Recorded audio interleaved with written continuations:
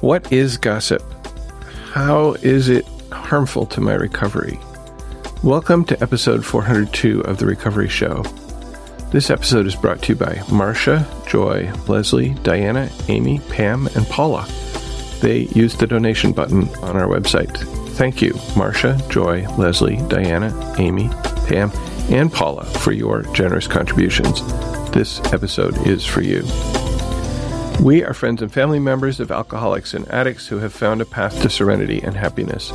We who live or have lived with the seemingly hopeless problem of addiction understand as perhaps few others can. So much depends on our own attitudes, and we believe that changed attitudes can aid recovery. Before we begin, we would like to state that in this show we represent ourselves rather than any 12-step program. During this show, we'll share our own experiences. The opinions expressed here are strictly those of the person who gave them. Take what you like and leave the rest. We hope that you'll find something in our sharing that speaks to your life. My name is Spencer. I am your host today, and joining me today is Laurel. Welcome to The Recovery Show. Welcome back to The Recovery Show, Laurel. Thanks so much, Spencer. Today we're going to talk about gossip, and you picked a couple of readings to start with. You want to share those? Sure. The first one is from Courage to Change. It's from January 25th, so it's on page 25. Before I discovered Al-Anon, I often used other people's problems as an excuse to avoid my obligations. I loved the drama of another's crisis and talked about it at every opportunity. My own life seemed increasingly trivial, and my problems felt silly. It was therefore very difficult for me to focus on myself when I came to Al-Anon. I wanted to talk about the alcoholic when I came to meetings, but no one seemed interested. They all kept asking about me, how I felt, what I did, what I wanted. I found that I was overly interested in others because I had such a low opinion of myself. My sponsor helped me to see that when I acted as if someone else's life was more important than mine, I was harming myself. This had to stop if I wanted to learn to value my own experience. Focusing on myself was the beginning of building self-esteem. It took practice. But with the support I got in meetings, I grew more comfortable. I learned to talk about myself and to view my feelings, achievements, and concerns as valid and important. Today's reminder. Today, if I'm tempted to gossip or to create a drama around someone else's life, I'll ask myself, what is going on with me? And the quote is from Al-Anon, spoken here. We talk about the part we played in our problems and how we change our attitudes and actions by applying the Al-Anon program to our lives. You want me to go ahead and read the second one? Sure. That's on page 300 of Courage to Change. Which is October 26th. I remember others' unkind words vividly. Criticism sent me reeling. Snickers crippled me the days.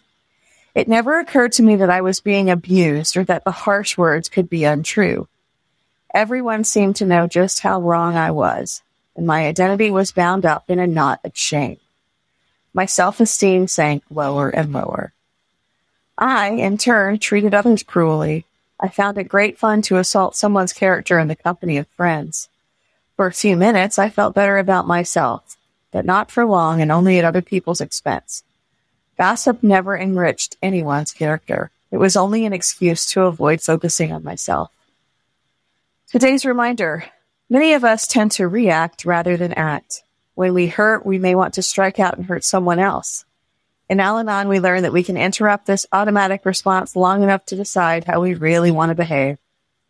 Someone else's unkindness is no reason for me to lower my standards for my own behavior. When I take responsibility for my actions, regardless of what other people do, I become someone I can be proud of. When I feel good about myself, it's much easier not to take insults personally. And the quote is a Latin proverb. If one throws salt at thee, thou wilt receive no harm unless thou hast sore places. I see. I guess that's true. I guess it is, yeah. You wrote to me proposing this topic, and you said it came out of your fourth step inventory. You want to say a little more about how that came about? Sure. I've been working on my step 4 for a while. I had promised myself I would do it in April, 4th month, 4th step. Okay. As I went through the step study with my sponsor and we did the readings and questions around the fourth step, a lot of things came out and I wrote them down, but I just didn't feel ready to do it yet. I was still pretty overwhelmed by the kind of changes ongoing in my life. And finally, about 2 weeks ago, at the end of that meeting, she just said to me, when are you gonna do your fourth step? Huh? As soon as we meet on Zoom. So as soon as I closed my computer, I sat down and I just wrote it all out. I wrote to you about a couple of things that came out of that. And one of them was gossip. And actually it came about because I was thinking about something that happened at work. It was a time when I believed something someone said to me and acted on that information in a way that I now understand was kind of managing and meddling and manipulating. Right. Okay. And at the time, of course, I thought I was helping someone.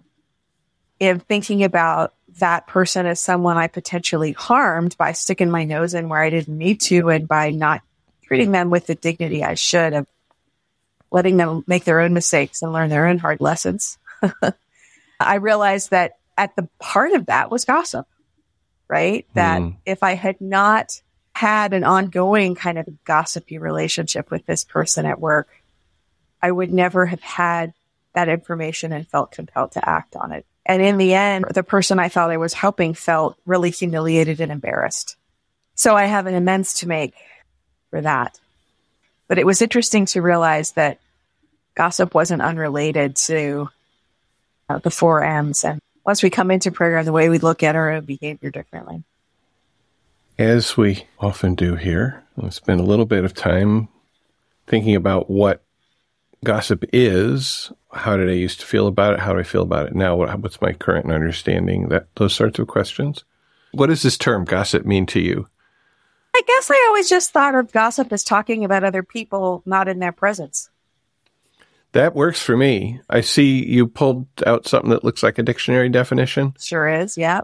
Yeah. Casual or unconstrained conversation or reports about other people, typically involving details that are not confirmed as being true.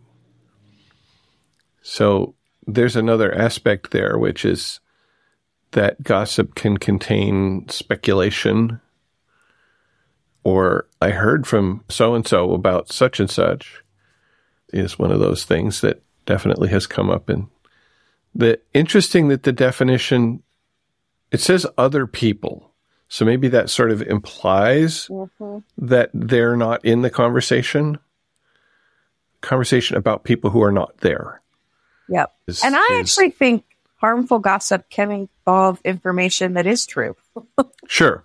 But just not your business. Not my business.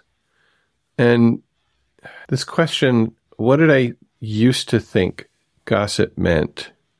I think that I didn't think about it. I engaged in it. I definitely can think of times when I engaged in gossip and I didn't think that's what I was doing.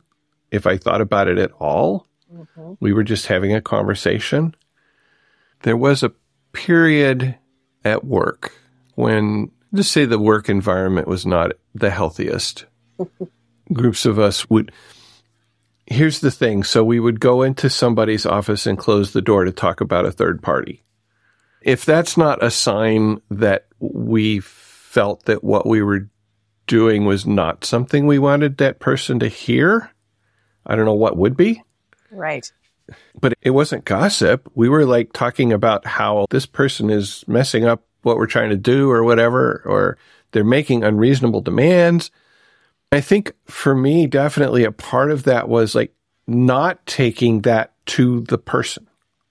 I'm talking to person A about the problems that I'm having with person B. I'm not talking to person B about those problems. What's with that? And at the time, that seemed perfectly reasonable. What are some of your earlier experiences with gossip? Oh, gosh, I'm a girl who's raised in the South. I feel like gossip is part of culture. Not to insult my homeland, it's so normalized, right? I think it's pretty common and pretty normalized. When I came into program and I heard the the cautions, the 3 obstacles to success, that kind of thing. In meetings, I thought, well, that makes sense. This is supposed to be a safe place. It's supposed to be an anonymous fellowship. Of course, we're not supposed to talk about what people said in meetings outside of meetings. And we're supposed to hold all these things in confidence. But I began, as I said, once I started moving through the steps and thinking about my own part in conflicts, whether that's with my ex-wife or with folks at work, I realized that there were lots of times when I needed to have a different boundary, not just with people and emotions, but with information. And I started to think about gossip in those terms. I think before that, I thought if you were saying something nice about someone behind their back, that probably wasn't gossip. It was only if it was mean, malicious, or you're tearing somebody down. But I think even if you think you're saying something nice, why not just say it to them then? Yeah. What are we doing talking to someone else about a third person? What is it we think we're doing in that interaction? Why not talk about ourselves and save comments and questions and congratulations and even difficult confrontations for interactions with the person that we're talking about? That's a really interesting understanding that you just expressed there. I actually have an example that has come up relatively recently. For a number of years, I would tell people in my circle of acquaintances, my wife, some friends, I would say something like, my current boss is the best boss I've had in whatever it is, 40 years of working. I finally managed to say it to him.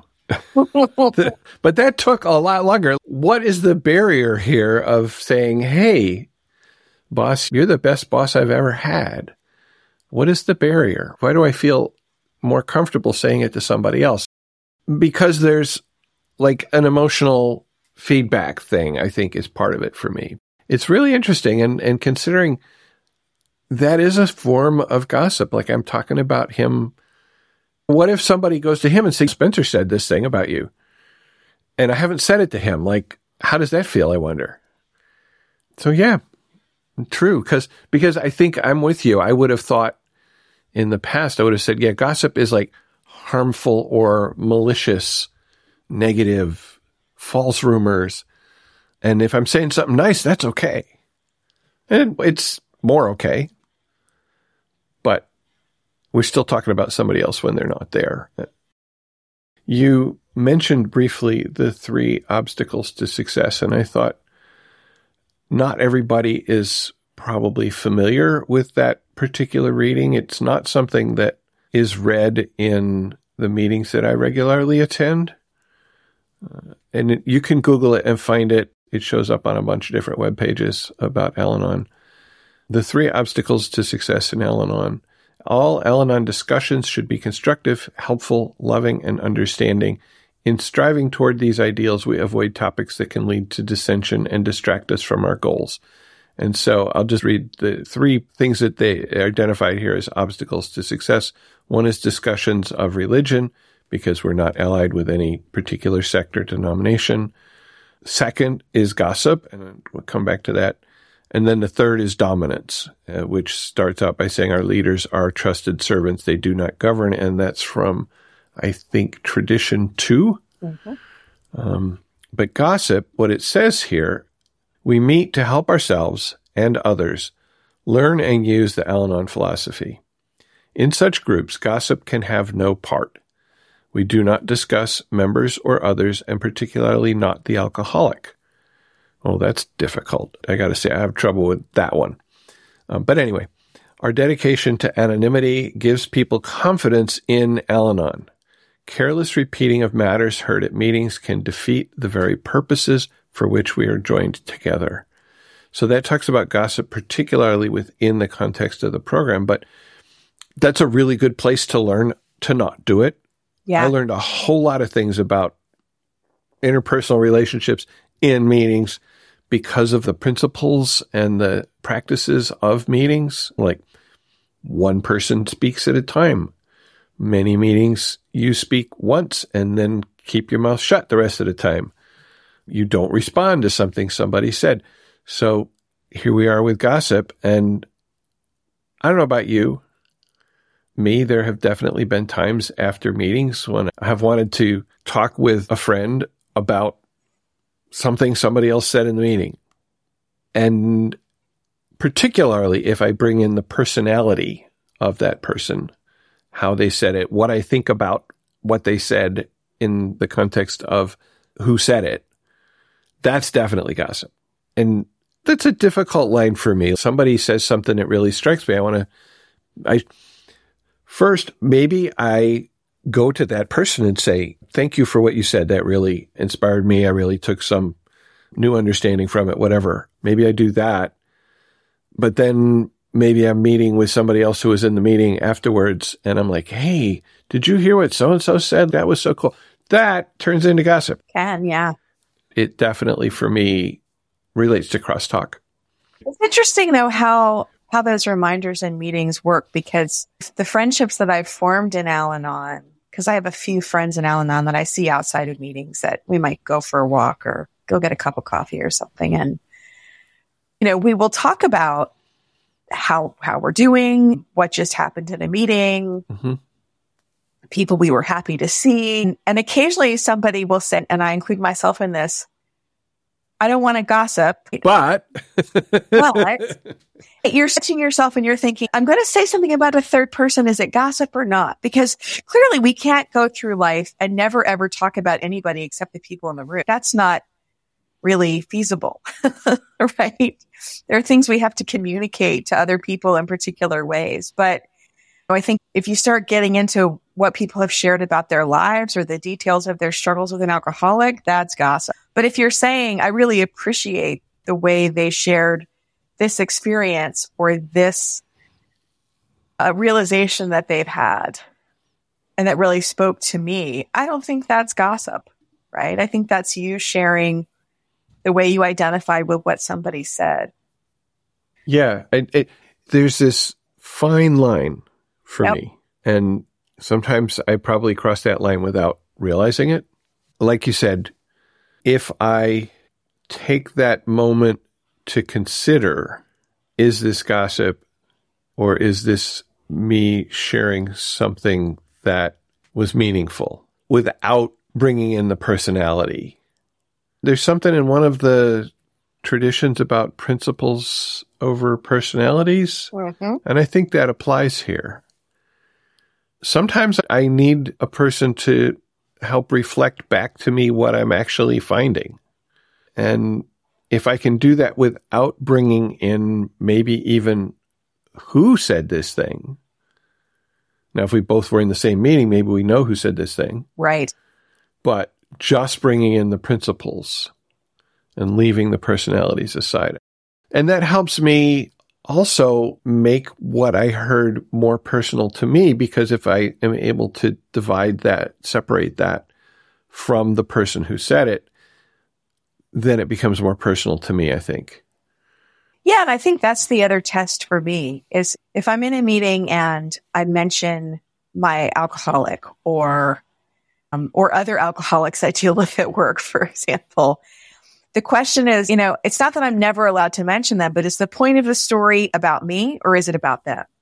If the point of the story is about my behavior, how I reacted to something or what I observed about myself and how I learned from that, then that's okay. But if the point is just to sit there and judge them, that's not what I'm supposed to be doing. I'm supposed to be focused on me because guess what? I don't control other people. Yeah. Or as the words that flew through my mind at that moment were bitch and moan. Yeah. Yeah. And I got to say, so if you're listening and you're young in the program, new to Al-Anon, new to recovery, still trying to figure out what this is actually all about, I want to assure you that this is a process. I didn't come in here and suddenly I was never gossiping. It took a long time. Absolutely. Progress, not perfection. And I still do it occasionally. Okay. And the way that I got from there to here was by practicing new behaviors, by taking some inventory. This is one of the reasons that inventory is such a powerful tool, because it gives me an opportunity to reflect on past behaviors and patterns of behavior and maybe what underlies that. I actually was listening to a podcast yesterday. The name of the podcast is Fragmented to Whole. It's Barb Nagel. She identifies herself by her whole name on the podcast. Was a guest on the Recovery Show a few episodes back talking about boundaries. This episode on her podcast, episode 229, was titled Why I Think of Gossip as an Anti-Intimacy Campaign. She says a lot of good stuff in there, and you should go listen to the whole episode. But the thing that stuck out for me was, if I'm talking with you about somebody else, I don't have to talk about me. Mm-hmm. I don't have to be intimate and vulnerable in my relationship with you if we are mutually agreeing to talk about somebody else. I had never thought about it that way. But as soon as she said it, I was like, oh, duh. That's so obvious. And come back to that thing about me telling my boss that I think he's a great boss. I'm opening up to him when I do that. But if I can say it to a third party, I'm not. I don't have to put myself out there as much or at all. And you know what's interesting about that example, Spencer, is that part of what you're saying when you say to a third person, this is the best boss I've ever had, is you're kind of saying all the bosses before this one kind of sucked. Some of them did. Some of them were okay. But I think it's different than saying directly to him, hey, you're a really good boss, and I appreciate that you're a really good boss. Because you're right. That does make you vulnerable in a certain way. And your example of how gossip is anti-intimacy, intersexually interesting, was something that came to my mind when I was writing my fourth step about this. Yeah. Which was something I'd read in Brene Brown's book, Braving the Wilderness, that really spoke to me at the time. And this was before I was in recovery. It's the section of the book where she talks about how we use gossip to hotwire intimacy with someone we don't know that well yet. I like the fact that she uses the verb hotwire, because it's like, it's cheating. We're stealing something, like stealing a car.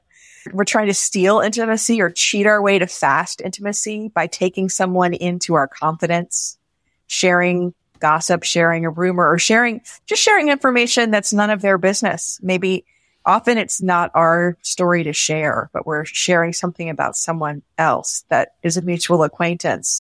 She calls that common enemy intimacy, that you're creating a kind of counterfeit intimacy with someone else by sharing a common enemy with them. Say that again. What was that phrase again? Common enemy intimacy. Common enemy intimacy. Okay. Yeah. That really spoke to me, because I thought, wow, that is how gossip works. And as a person who's moved around a lot, and I'm not in a place where I live near my extended family or friends I've had for 25 years. When I moved 10 years ago to a really new place and had no friends, one of the things that happened is that this person I now have an ongoing conflict with at work used gossip in that way with me to build a counterfeit, fast intimacy. And of course, on the one hand, I was learning this person talks about other people. So of course, he might do that with me too. He might talk to other people about me, right? But it created this false sense of a connection between us that really didn't have any history or any kind of solid foundation behind it. So I think that really spoke to me. And I think both of those things can be true at the same time. Like, we can be getting this counterfeit intimacy with people we don't know that well by gossiping about others. And at the same time, we're avoiding real intimacy by being honest about ourselves, forthright about how we feel about a situation directly with that person. Yep. That's interesting. Okay, now I'm trying to think about conversations I had last night where I was out with a group of friends and some people I didn't know very well, or at least one case I'd never met before and got into conversation with. And I don't think I did that, but I'm trying to think now, like, were there third-party references that I could just throw in there to keep the conversation going? Okay, I'm going to have to think about that. Do I use what is effectively gossip as a way of sidestepping building real intimacy with somebody that I don't know or don't know very well yet? Wow.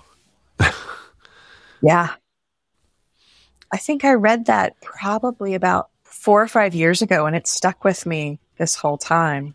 It's a really interesting concept to think about gossip as a sort of cheap, fast way of building counterfeit intimacy. Because we all crave belonging, right? We all crave feeling like we're part of an in-group, and we crave human connection and intimacy, but of course, we all have trauma and fear and all those things that keep us from always being authentic in the way we interact with other people. Which reminds me of something somebody said in a meeting that I can't bring up because it was said in the context of a meeting. Oh, it was so perfect too. Oh. I have an interesting story and maybe you can help me figure out what part of this is gossip, because this is the other story that really came to my mind when I was thinking about this topic. It's kind of a rough story. I just want to warn people, like, it's a pretty intense story. There's some discussion of suicide in it. So if you don't want to listen to that, you might want to fast forward for the next 2 minutes. And this is about an interaction with my alcoholic, but the point of the story will be about how I reacted. And hopefully not about taking her inventory. Our younger son, we adopted here. In fact, he just turned 8. He hasn't had any contact with his birth parents for a very long time because they're both addicted to drugs and in and out of incarceration. We got a call in January that his birth mother had died. We had been separated for a year at that point. We had just settled like the kind of financial and custody stuff. And it was still very hard for me to have to interact with her on a weekly basis. So I get this information from a family member that we're still in touch with. And it turns out that the birth mother was walking along the train tracks here in town, a very cold night, and she was hit by a train. So immediately I'm thinking, oh, dear God, someday I'm going to have to tell my son, my beloved son, my sweet boy, that this is what happened to his birth mother. When I share the story with my ex-wife, she just absolutely loses it. She calls me and she's crying and she's like, this is so terrible and it's so sad and this is not what I wanted for her. I wanted her life to work out differently. And I'm thinking, well, yeah, we all did, but she's an addict. And then she's asking me all these questions. Did she do it on purpose? Was it suicide? Was it an accident? Or was she high and she fell in front of the train? And we don't know any of these things, right? But she's wanting me to act like her friend in that moment. Well, it's really triggering a whole bunch of stuff for me because I'm like, I am not your emotional support anymore. You decided you didn't want that and you left. So I'm navigating that. And also my absolute and total sorrow for my son, who's my first thought. And of course I feel sorrow for the birth mother too, but I felt sorrow for her for a very long time. So that wasn't really new. I was really focused on how this might affect my son. And my ex-wife wants to immediately tell him. And I'm like, he doesn't need to know this right now. He's 8. The time he was 7. This woman is not in his life. He doesn't know her. Yeah. He occasionally asks about his birth parents and I say, we have pictures. Would you like to see them? And then he says no. And the conversation's over. Okay. Interesting. Like when he's ready, will tell me. And I'm not going to put that on him. But my ex-wife is just like in her emotions about it. And of course I'm thinking, how does this affect you as someone who's had an addiction your whole adult life? How are you identifying with this woman who died How are you not? I don't even know what's going on in her head, but her reaction is really emotional.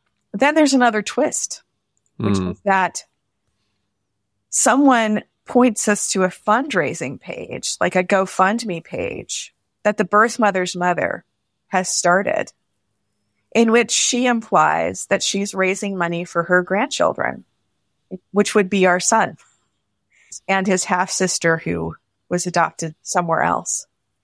And of course, we have no contact with this woman. And whatever money she's raising, we don't have any illusion that we will see a cent of it. And this just sends my ex-wife into a total tailspin. Like, this is fraud, and this is terrible, and this is why she ended up as an addict on the streets, because she has a horrible mother, and blah, blah, blah, blah, blah. And if I'm being honest with you, Spencer, 3 years ago, I probably would have gone down that road with her. But now that I'm in Al-Anon, I think a lot differently about everyone involved around an addiction. And I'm much less interested in finding blame and shame, and much more like I've retrained my brain, I think, in some ways, on my best days, not my everyday, but on my best days, to look for empathy and compassion for everybody involved, right? So my ex-wife shows up, and the birth grandmother has been interviewed by the newspaper, and now it's like in the paper, and the GoFundMe page is in the paper, and she's bringing me like 8 copies of the paper. And she's, talking to everybody, and I can just tell she has just gone off a cliff. Like, she's just been completely activated by this, and she can't let it go. And she sends me this text that says, we should sue her for half of whatever she gets from this GoFundMe. And I just responded very, very calmly, we will do no such thing. We will stay far away from all of that drama. And I thought, I've really been changed, because I can see that this is not about what it should be about. Like, my first concern has to be for my son. My second concern is, what is my part in this? Do I have any part to play here at all? No, I don't control this woman. I don't control the circumstances of the birth mother's death. I do control when and how my son gets this information. I don't know what the relationship of him with your ex is, because if she decides to tell him, right? Yes. I think talked her down from that by reminding her that he doesn't need to know right now, and telling him now before he's old enough to process that information might really harm him. And she was able to hear that, but she was able to hear that in part because I wasn't reacting and being crazy. I wasn't feeding her, and I wasn't reacting to her or judging her. I was like standing over here going, whew, this is nuts, and I don't want to get caught up in it. But I felt like if I'd engaged in a whole lot of round and round with other people about the circumstances of his birth mother's death and what was going on with this GoFundMe and everything else, oh yeah, that would have been gossip. Totally. And it would have, as you said, sucked you into that whirlwind or something, for sure. And so instead, I went to a meeting. I went to a meeting, and I shared on it in the meeting. And then I didn't have to keep thinking about it or ruminating on it, because it's a terrible thing that happened. It's extremely sad, and there's nothing I can do to change it. Nope. It's just realizing that, sometimes I think before program, I would have thought that me talking to other people about that situation was just me processing a hard thing. It was just me wanting to talk out my feelings, talk about a sad situation. Mm-hmm. There are responsible and irresponsible ways to react to our feelings, and we don't have to indulge them all the time. There's a way in which part of that performance would have been about, we're the good adoptive moms who swooped in and saved this boy. Aren't we better than this poor addicted woman who got hit by a train? This is why we needed to be his parents. Rather than just thinking, this is really sad. It's really tragic what addiction does to people and to the people around them. And it's sad to me that this is another way that addiction will potentially affect my son emotionally, because someday he'll have to know this when he asks. Maybe I'll wait till he's 30, but I would guess sometime between 8 and 30 is appropriate. Maybe it starts when he asks and you say, I have pictures, and he says, yeah, I'd like to see those. Yeah, he'll let me know when he wants more. Gossip can cause harm.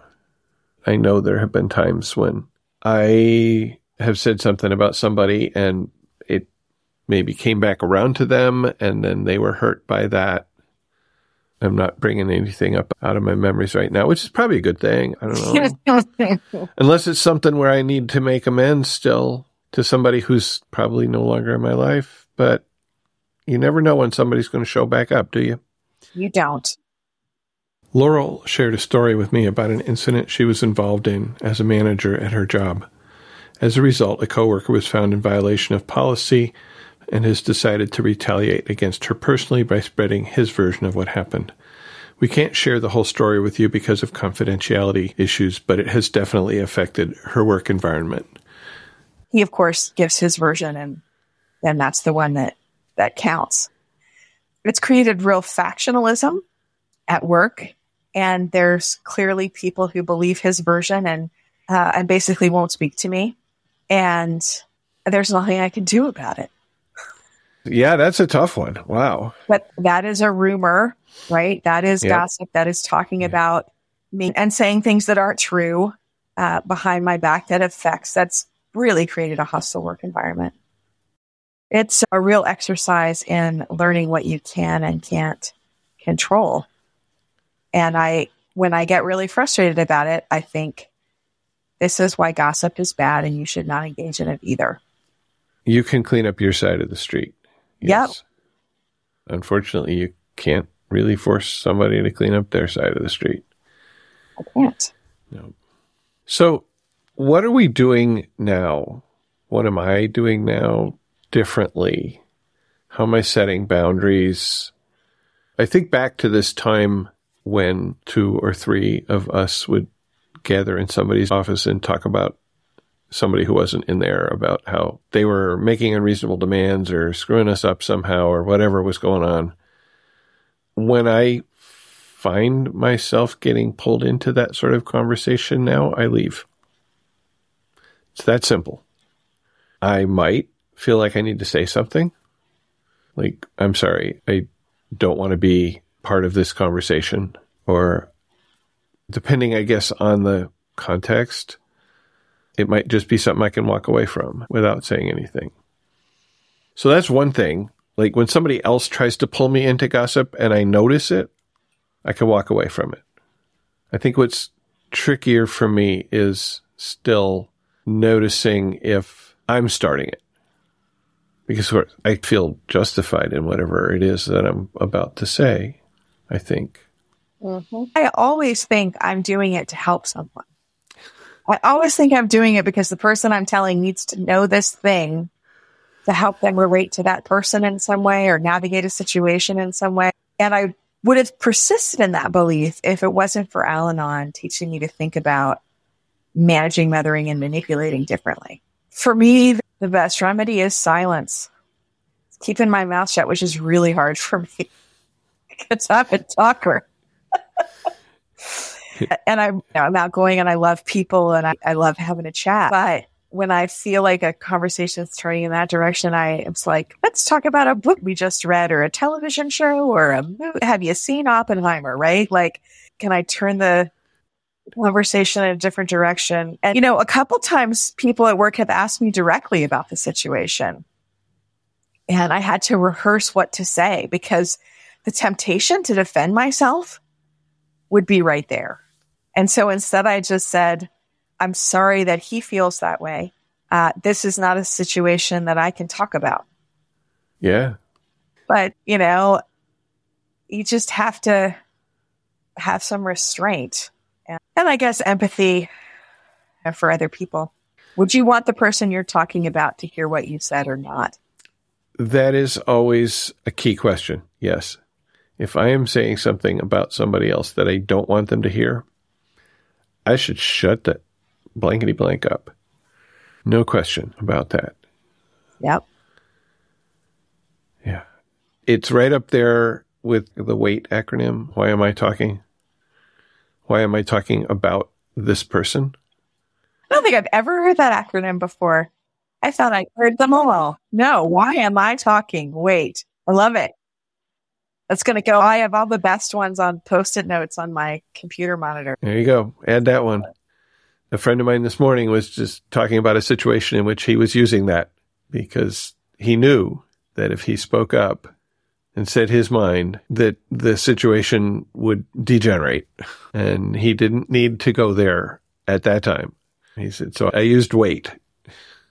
There's also waste. Why am I still talking? Which is, oh, wait, I'm still talking. That's the kind of thing you can write it on the palm of your hand if you decide you need to, right? Yep.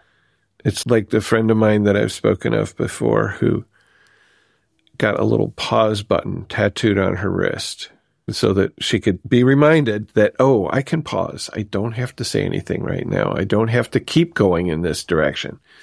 Sometimes those little things like that, as Eric says, they're pocket change he can pull out when he needs to. He doesn't need a whole paragraph of a reading. All he needs is a word or a slogan. I just want to come back around to having learned by practicing in meetings these tools of not talking about a third party, not even talking about somebody who's there in the meeting, if that is the group conscience of the meeting, that we don't talk about each other. In other words, we don't crosstalk, which most of the meetings I go to, in fact, I think all of the meetings that I go to on a regular basis, don't support crosstalk. That it's part of the group conscience of the meeting that we don't do it. Different people have different definitions of what that means, but the very simple one of not talking about another person in the meeting, not making personal comments about other people and about what they might have said. To me, that's the minimum, not responding directly to somebody. I had to learn that. I had to practice that. Being regularly in a place where everybody else, or at least most everybody else, is practicing that really helped me to learn it. Absolutely. I think Al-Anon friends are the first friendships I think I've had that aren't built on any form of gossip because it's a shared value from the beginning. And you know what we talk about instead? We talk about ourselves and our recovery. Yes, we do. Coming back to your point about gossip as an anti-intimacy tool from Barb Nagel's podcast, right? Yes.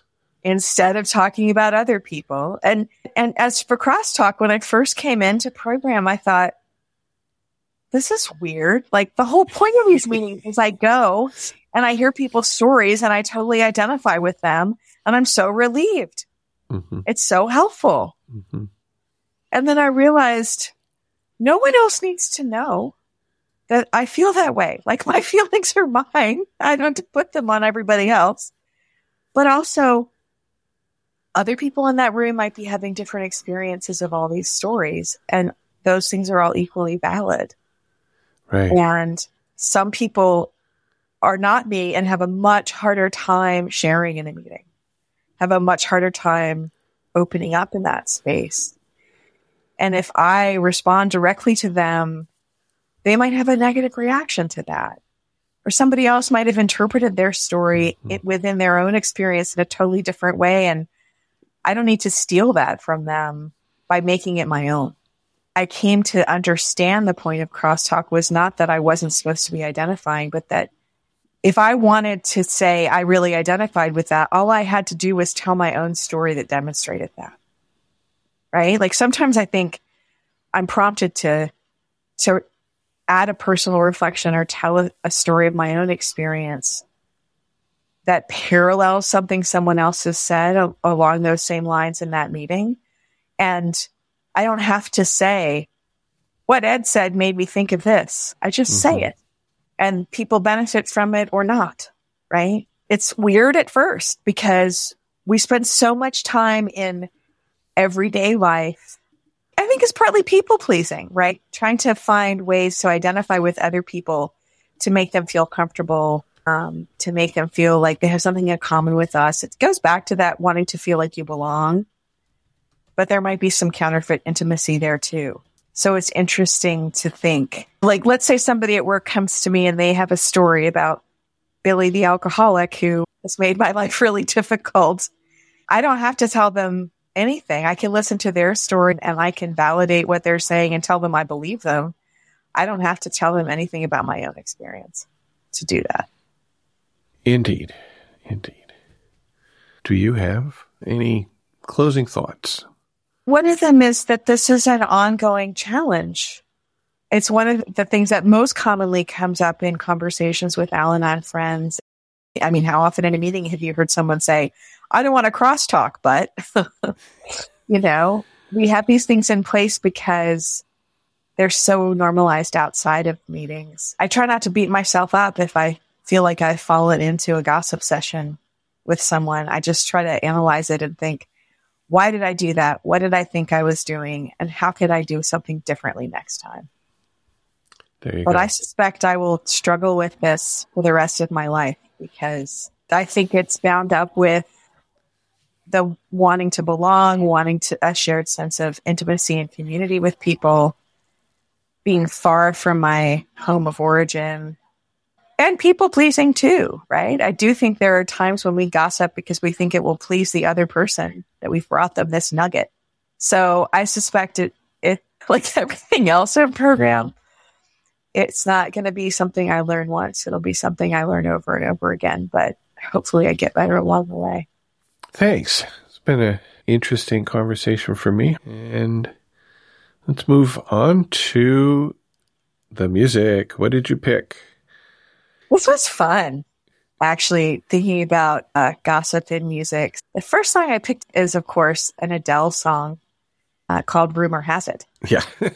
Gee, is that obvious or not? Okay. A little on the nose. In that song, she says, I heard you've been missing me. You've been telling people things you shouldn't be.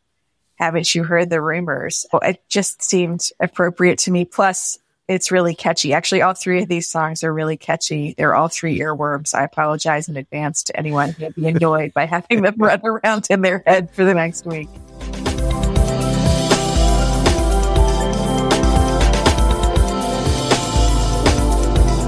In this section of the podcast, we talk about our lives in recovery. How have we experienced recovery recently? And I have actually 3 podcasts that I listened to recently that spoke to me about different aspects of my recovery, gave me perhaps some new views. I already talked about one of them, the Barb Nagel, about gossip. And she had an earlier episode 226, about the crosstalk rule as expressed in the ACA program and why not having crosstalk really helps people to feel safe in the program. And I think I learned something there. And then also, oh my God, yesterday was a day. I was listening to a recent episode of This American Life. Oh, love that show. This was episode 809.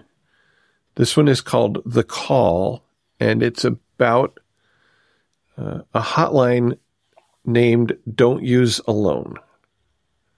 I should say up front that there is a lot of discussion of drug use and overdose in the episode. So if that is something that you're sensitive to, you might not want to listen to it, or you might. But be aware that it's there. This hotline is explicitly there for people who are about to use a drug, typically an opiate, but I don't think it's necessarily limited to that, and they're alone. They can call this hotline and talk to a person who will be there with them as they do whatever it is they're going to do. And this thought of being on the phone with somebody who's about to inject themselves and being there and like, give me a little bit of willies, I will say. But the message of the episode. It focuses on 3 people who were involved in one call. The person who took the call, the paramedic who got called to the overdose, and the person who was injecting the drug. It was just so powerful. There's a lot of the Al-Anon message there without it being Al-Anon about we can't change somebody else's behavior. This person's going to inject this drug, but that there are things that we can do to help reduce the harm that this person is using might experience. In the case of the call that they're profiling, and the person doing the interviewing manages to talk to all 3 of the people who are involved and what happened then and what has happened since then. One thing that really struck me really hard was the woman who is answering the hotline in this episode. Her daughter is an addict and is still active. Mm-hmm. And she speaks about how she's able to keep her relationship with her daughter open, even though her daughter could die of an overdose any day, because she's still using. She doesn't express it in the terms that I've heard in our meetings and in our literature, but the attitude of, I love this person, I want to keep my relationship open with this person, and if I try to control her using, I'm going to lose that. She says several times, what is my wish for my daughter? That she stays alive. Yeah. And that maybe she stays alive long enough to find sobriety, but at least she stays alive. And I thought, oh, that is so powerful. So I'm still thinking about it, right? It's still, and it was only yesterday that I listened to it. And it was one of those things where I was not sure that I actually wanted to listen to it. Sometimes they have an episode that I just can't go there. Yeah. And I just skip it. But this one, I thought I'd give it a try. And it just, once I got into it, I was like, oh man. Ugh. And thank God neither of my children is in that place, but they could have been. Those are some things that have really sparked my recovery thinking in the last few days. Maybe I'll stop there. There's other stuff going on, but I think I'll just stop there. Thanks, Spencer. I love podcasts in general, and This American Life has been a favorite of mine since before there were things called podcasts, right? When I was just a show on the radio. This week, I went to my regular meeting. I think I have 2 home groups. Are you allowed to have 2 home groups? There's 2 meetings I really like and go to every week. Now, I was getting ready to go that evening to the fair with my boys and my ex. And so I just said in the meeting, like, I'm going to do this. And it's really the first thing we've done, all 4 of us together, in a long time. And I don't know what prompted me to invite her. I just wasn't thinking very clearly. I was like, do you want to come with us? And then she said yes. And then I was like, oh. But anyway, on the way out the door, one of the old timers in the meeting, who I really love a lot, said to me, hey, Laurel, have fun. And yeah. I was like, right. Don't be so tied up with how this could go wrong that you forget the point is to have fun. Go ride silly rides and spend too much money and eat all the things and have a good time. For sure. And it was a really nice reminder to keep things in perspective. You know, that's the wisdom of the rooms, man. And I did have fun. Thanks. Yeah. Great reminder. Yep. Great reminder. As I look forward, thinking about what might be up next for the podcast, I have received some shares from you about your experience at the Al-Anon International Convention. I asked if you were there. Could you drop us a voice memo or an email about your experience there? And looking back now a few months later, what has stuck with you? And I've got a few shares on that I will be assembling into an episode shortly. So that's coming up, and you can still contribute at this point. Send us a voicemail, an email with your feedback or your thoughts about gossip. What is your experience with gossip? What have you learned, and how are you maybe setting boundaries around that for yourself now? Laurel, how can people do that? How can they send us feedback or share their experience? You can call and leave us a voicemail at 734-707-8795. Call right now to 734-707-8795. You can use the voicemail button on the website to join the conversation from your computer. You can also send a voice memo or email to feedback@therecovery.show. We'd love to hear from you. Share your experience, strength, and hope, or your questions about today's topic of gossip or any of our other upcoming topics, including your experience at the Al-Anon International Convention. If you have a topic you'd like to talk about, let us know. If you would like advance notice for some of our topics so that you can contribute to that topic, you can sign up for our mailing list by sending an email to feedback@therecovery.show. Put email in the subject line to make it easier to spot. Spencer, where can our listeners find out more about The Recovery Show? That would be our website, which is, as you might have guessed, therecovery.show, along with several other variants. This website has information about the show. The main thing that you're going to find there is notes for each of the episodes, which will include links to the books we read from, the podcasts we talked about, and videos for the music that Laurel chose for this episode. So go visit us at therecovery.show, and this one is therecovery.show/402 if you want to go straight to the episode itself. And what's our second song? Oh, this song is such a great anthem. It's a song by Jill Scott called Hate on Me, which they did a cover of on the television show Glee, probably close to 20 years ago now. If you have subwoofers in your car, you should just turn it way up and blast this song as high as possible. This is a song for the days when you feel really burned by the gossip mill. And the anthem is Hate on Me, haters, now or later, because I'm going to do me, right? Doesn't matter what you say about me. I got to be true to myself.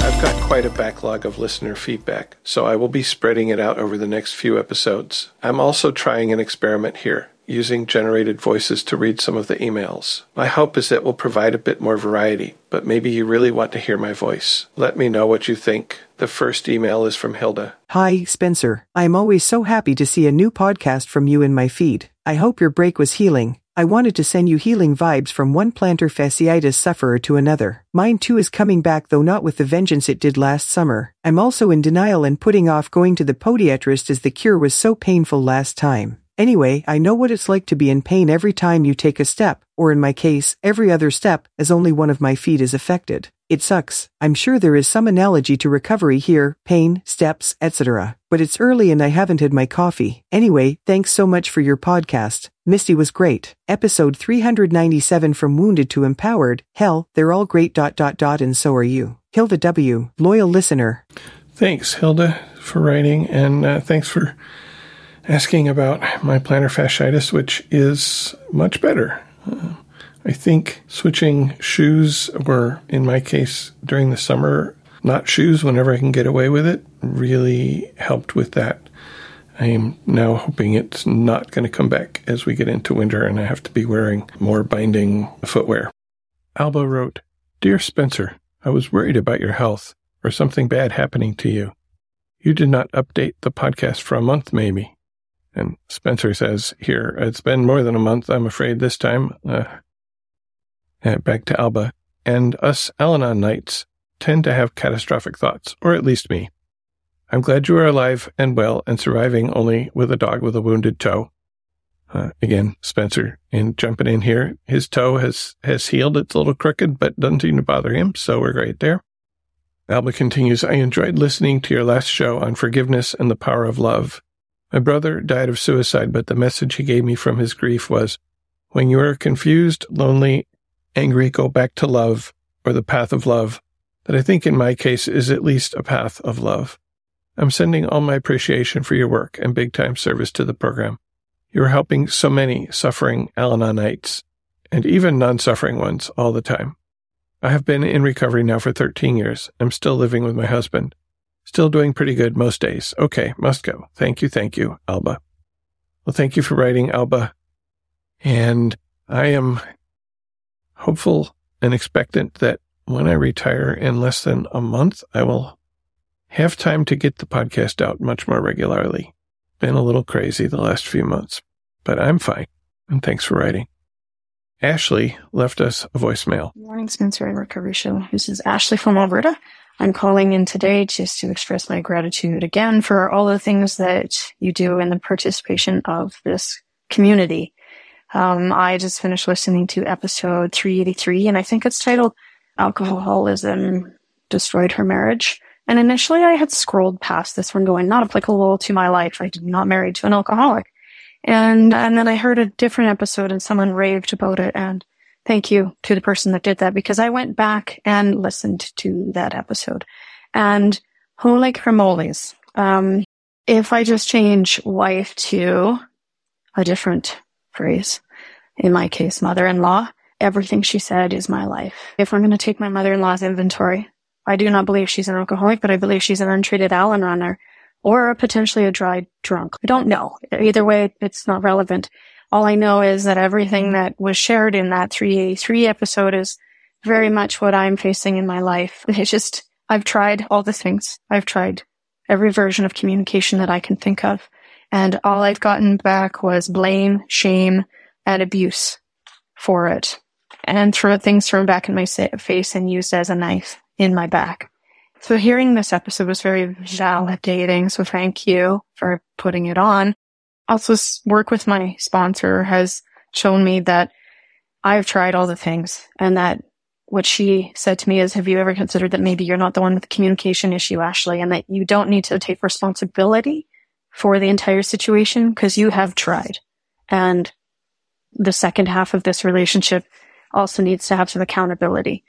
And so I've stepped back and stepped off to try and give the other individual some accountability. And I'm working on this, and it's challenging. But if the other side doesn't change, then nothing else can change on that side, right? I'm very grateful that your co-host mentioned shame cycle, because I can see that as well in my mother-in-law. But also, as your co-host mentioned, pointing it out does nothing. I have tried that and it didn't really come of anything good. It was more hurt and more lashing out.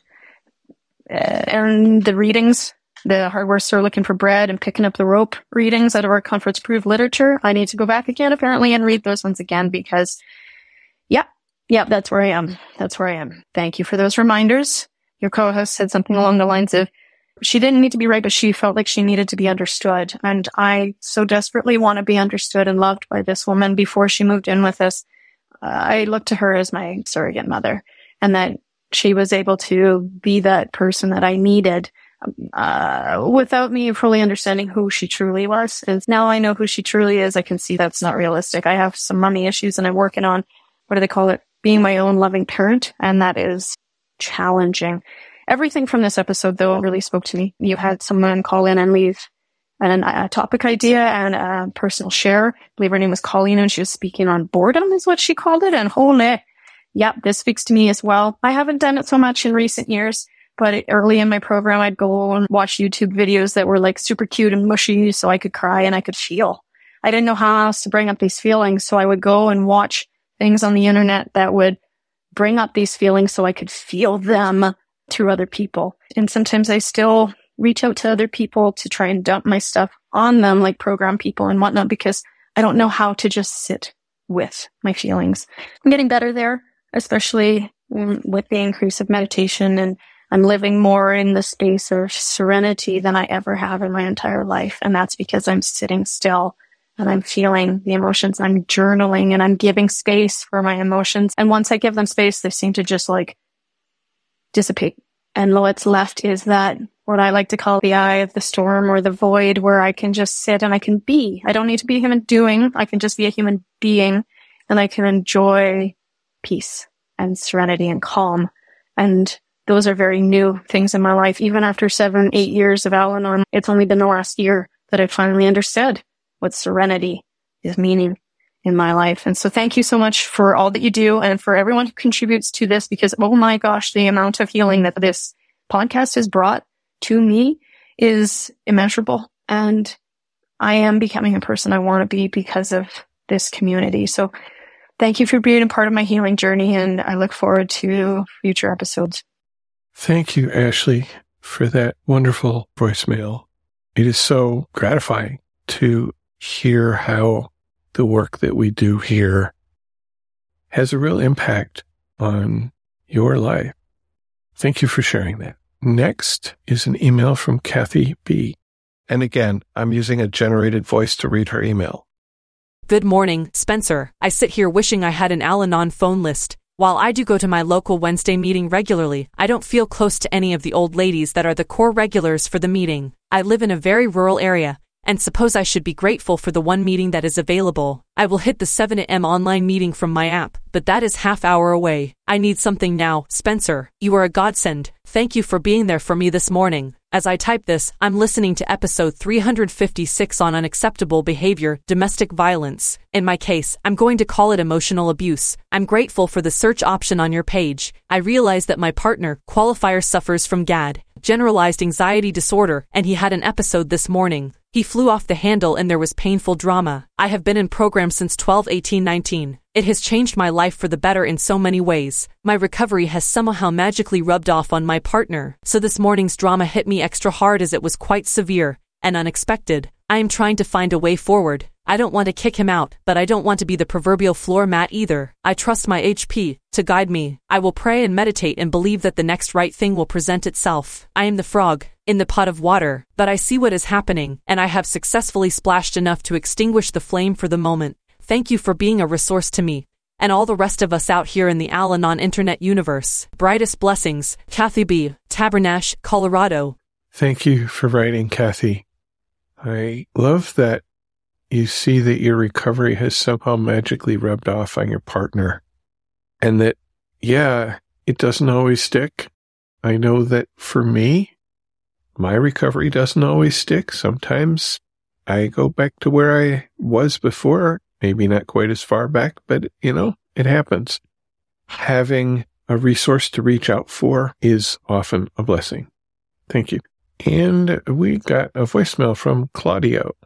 Hi, Spencer. My name is Claudio. I live in Australia. And I was listening to episode 31. It's around an hour and 10 into it. And in that episode, you say we're going to join 3 separate podcasts. And one of them, which is called The Recovery, is on number 429. And you go, oh, we can only aspire. And here you are, just about turning 400 on your episode. And you're providing so much service and so much beauty to everyone, including myself. I really appreciate your podcast. It helped me a lot on my steps. Going for the first time into step 7, and that episode was very good for me. So thank you very much, and good anniversary. Thank you, Claudio, for those anniversary wishes. And yeah, episode 31, that was a while ago. And I think I was talking about the podcast Recovered, which at that time was on episode 429, apparently, and is now well over episode number 1,100. Yeah, pretty amazing. Got an email from Brenda who writes, "Thank you so much, Spencer, for this and all your podcasts. I really needed this today. I've decided to sell my home in Florida where I've lived for 20 plus years. My son, who may or may not be currently in recovery, lives with me and is finding it difficult to find an affordable place to move to. I know that for my own mental and physical health, my decision to leave Florida is the right thing to do, but I am terrified that by doing so, I might be causing my son to have yet another slip. Then I go back to Al-Anon, didn't cause it, can't control it, and can't cure it, which is somewhat comforting, but also fills me with despair that there is truly nothing I can do to help him with this disease." Brenda, thank you so much for writing. I think back to when my son was having some mental health issues. He ended up in a psych ward for a while, and I had to help him out. I did what I could do to provide him the things that he couldn't provide for himself. But when it came to things like getting readmitted to school, finding a new place to live because of the no contact order that he had received from an ex, those I couldn't help him with. And he had to figure that out for himself. And I had to let him figure it out for himself because, he was an adult and I had to get back to my life 1,500 miles away, and he had to continue with his life where he was. But it's not easy to see the decisions that he was making and not being positive that they were the best decisions for him. But, they did work out, and I had to leave him to the care of his own higher power. Thanks for writing. Chris sent a voicemail. Hi, sister. This is Chris from Michigan. I just listened to episode 106, In the Moment. And you were sharing about how you only need to work. Towards the end of the podcast, you're saying, I just need to work on one thing. Just take one thing home. And I've been working on just keeping my mouth more positive about my loved one particularly, or not talking about people in general. And I was just beating myself up over the fact that I blew it yesterday. So the concept of being in the moment was perfect. Plus your amazing statement that God just says, you kind of messed up there, but you're doing good. Just keep practicing. The concept of just practicing and not making a big deal of it was so helpful. So thank you so much. You got it. Thank you, Chris, for that reminder of my own reminder to you. Veronica writes, Listen to your EP 399, Al-Anon in Literature. Check out Where Do You Go, Bernadette, by Maria Semple. Al-Anon is mentioned when one of the Al-Anonic characters ends up going into the rooms because of her behavior. It reads like as if you are watching the show Arrested Development. It's smart, funny, and so dysfunctional that you have to just laugh about it. Veronica P., Portland, Oregon. Thanks for the recommendation, Veronica. I will have to check that out. Shannon left a comment on episode number 1. Hello, I am Shannon, and this is my first time listening to your podcast. I would love to know how to choose boundaries that may be comfortable to myself and boundaries that I have for others. My loved one is incarcerated and said that this podcast should be very helpful in our journey for a happy and healthy future. I have a problem with alcohol and why the drinking really happened. Thanks for your podcast. I can honestly say that I am an alcoholic and a very painful one. Well, thank you, Shannon, for that comment. We've got several other episodes on boundaries that you can find if you go to the search function at therecovery.show. I hope you find the help that you need. Lori writes, Hello, Spencer and any co-pilots. Would it be possible to do a show on sharing? How to share, what not to share? How to avoid being the dreaded oversharer, and how to deal with the constant crosstalker. I realize that some meetings offer a very loose format, but what is the best way to deal with someone who uses their share to offer unsolicited advice, label another person, that sounds like being a martyr, or to call people out on their mistakes or missteps? The parameters leave sharing to simply speaking about our experience, strength, and hope. As someone more experienced, can you give some insights on sharing and how to make sure that sharing doesn't bite us in the butt, or how to deal with the unofficial yet all-knowing leaders? Thanks. And if there is a show that I've missed on this topic, please let me know. And there's a little smiley face with glasses. Only the best, Lori. Oh man, Lori, that's huge. Yeah, that sounds like a great topic. And I would love to have somebody join me to talk about any number of these questions. April sent an email. Hi, Spencer. I made it through your catalog, listening to episode 399 last Wednesday as I drove home from Boston. I began listening to the Recovery Show several years ago before COVID. I think it was somewhere around the time you and Eric recorded the episode on kindness. I loved that episode and listened to it many times and even shared it with my primary active qualifier, my brother, in an attempt to share the message in a non-threatening way. Who can bark at kindness? Not sure if he listened. Anyway, at some point, I started at the beginning and listened all the way through with natural breaks here and there. Now that I've made it through the catalog, there is some grief or feelings around withdrawal at not being able to immediately listen to the next episode. I hope that you are able to find time and resources for a regular cadence for new episodes. As so many others have said, your podcast has been absolutely instrumental to my recovery. I joined Al-Anon in October 2015, a few months before my initial qualifier. My father died from the disease in March 2016. During the pandemic, maybe 2020, I joined ACA and have been working both programs since.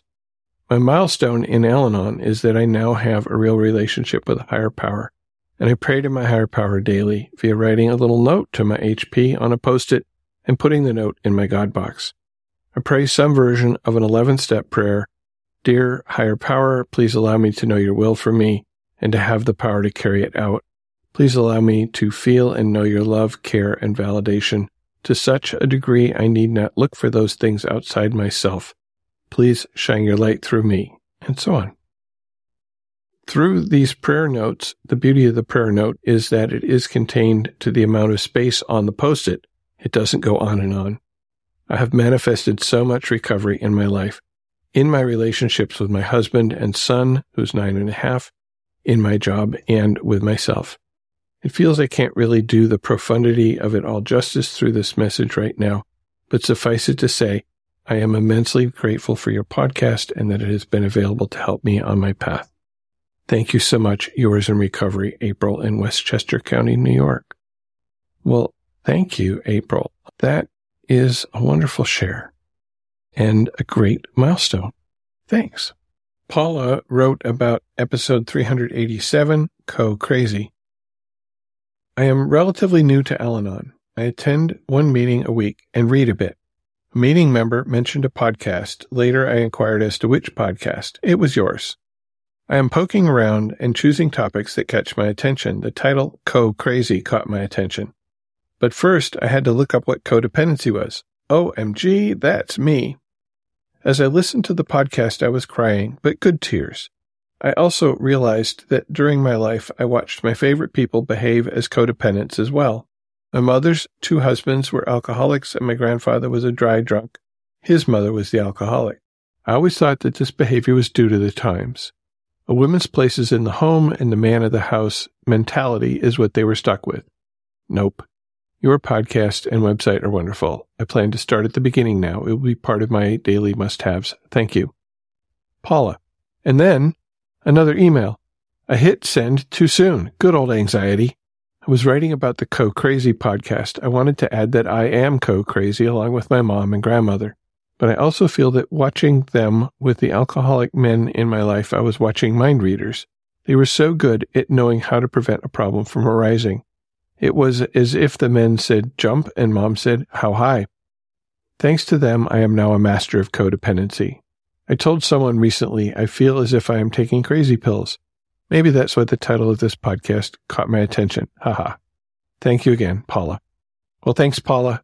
And I will forward your note to Sarah, who I recorded that episode with, and that was her term, co-crazy. Mark sent an email, and again, I will try out the generated voice for Mark's email.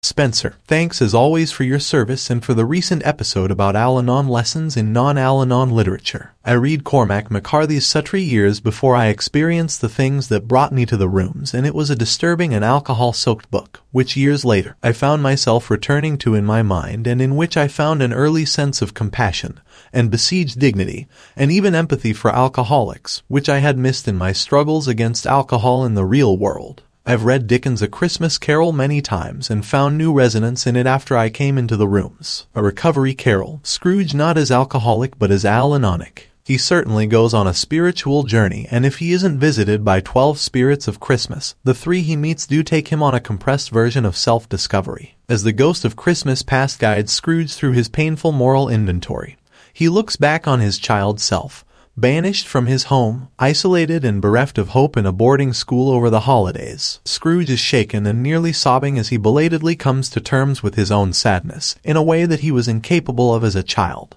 He at last feels those emotions he had long ago stifled and sealed. Dickens is opaque on the express cause of Scrooge's youthful miseries, but his father, always beyond the margins of the page, in his absence fits the profile of an alcoholic parent, who, over time, somehow becomes more kind and gentle, perhaps sobers, and accepts Scrooge back. and Scrooge thrives for a time, finds work, fellowship, and even joy in Fezziwig's employ, meets and courts a wonderful girl whom he was to wed. Yet Scrooge is not saved from the consequences of his early emotional deprivation, and every aspect of Scrooge's life becomes consumed by his irrational greed and money hoarding.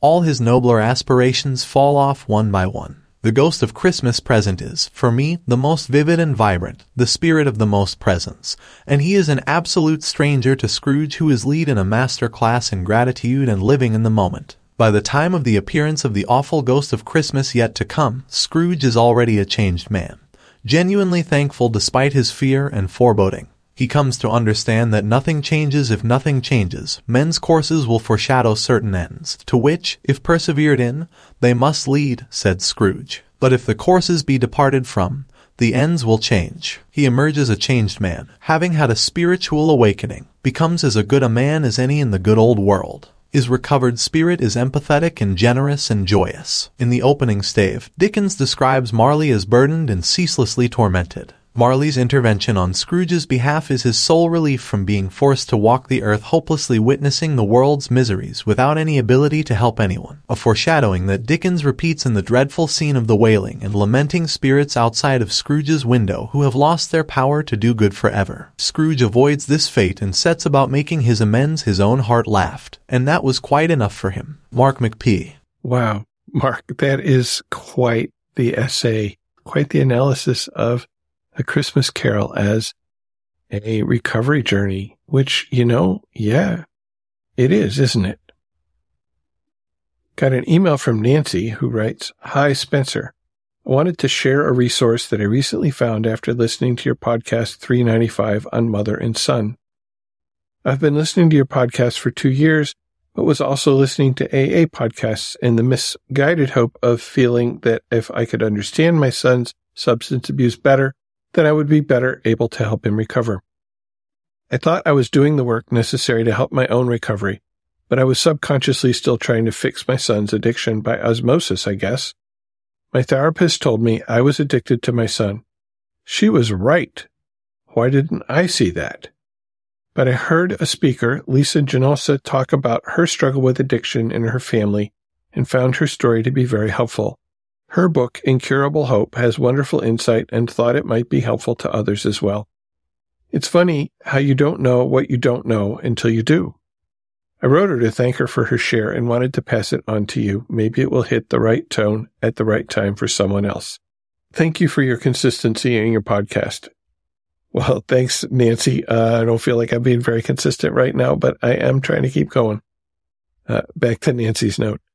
I know your work has helped keep me afloat, and I know it has helped others. I heard recovery requires repetition and know that staying with healthy support is the best work I can do for myself. Thanks, Nancy. And, recovery requires repetition. So when I get to the point where I feel like there's nothing new for me to talk about, I can start repeating myself because recovery requires it. That's a joke. I'm smiling. It seems like I have an endless source of things to talk about, and that's wonderful. Got a note from Janice. She writes, Hi, Spencer. I have been listening to the Recovery Show since early on in the pandemic at the suggestion of my sponsor at the time. It is such a wonderful resource and has been an important part of my recovery work. I love to look for topics that I'm struggling with and go back to some more than once or twice. I'm so glad you are back to making new shows. I missed it for a while. And your calm and thoughtful voice. I'm so grateful to all who share from the perspective of Al-Anon, my program, and from the other 12-step programs. Thank you so much, Janice R. Again, wow. Yeah, thanks for writing. Thanks for writing, Janice. I'm struggling to get back to a regular cadence, but I have confidence I'll get there. Nieta, I'm not sure how to pronounce her name, and maybe that's a sign, isn't it? She writes, Thank you so much for the topic of people of color in Al-Anon podcast. As a person of color who is active in service beyond the group level, I think that it is important to have a podcast on racism in the service structure.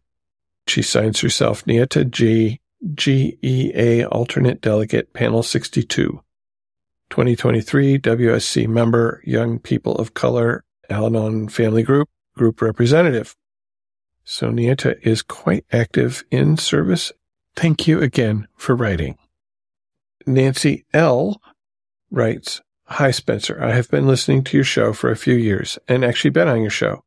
I have sent voicemails in and happily contributed to the podcast. Today, I listened to the 400th podcast, and what an accomplishment. Congratulations from the bottom of my heart. Please count me among your many avid listeners. I have one problem, though. I have requested to receive emails and have been unsuccessful. I would have loved to contribute to this latest episode and still might leave a voicemail. However, I knew nothing about this until I heard it on the Recovery Show. Would you please make sure I'm signed up for emails? Thank you so much. And again, what an inspiration and mentor you are to so many, Nancy L. I communicated back with Nancy, and she is on the list. It appears that emails were going in her spam folder. So if you signed up for emails and you're not getting them, look in your spam or junk or whatever your email system calls it. I think the problem might be like in the signature block at the bottom of the email, I insert some links to useful resources about the Recovery Show. And maybe the spam algorithm is looking at that and saying, oh, there's too many links here. We're going to throw this in a spam folder. I really don't know why that happens, but it does seem to be happening to a few people. So check out if that's happening to you. And that's the end of what I've got for this episode. There are more in the inbox, and we will catch up.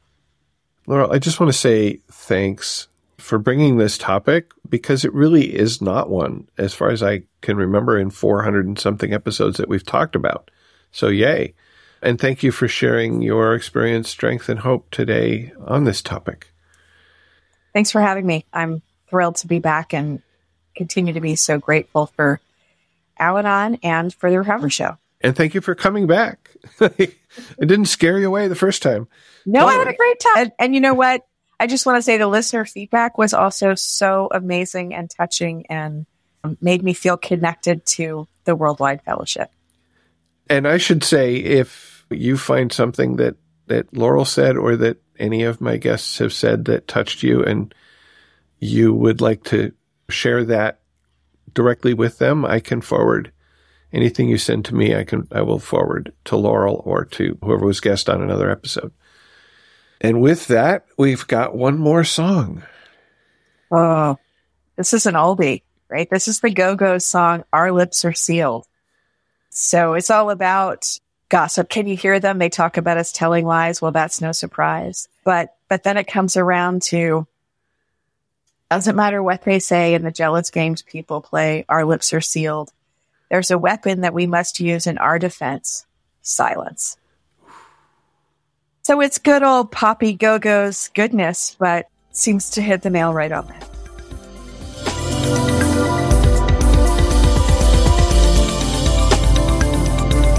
Thank you for listening. Please keep coming back.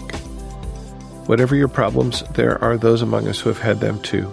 If we did not talk about a problem you are facing today, feel free to contact us so we can talk about it in a future episode. May understanding, love, and peace grow in you one day at a time.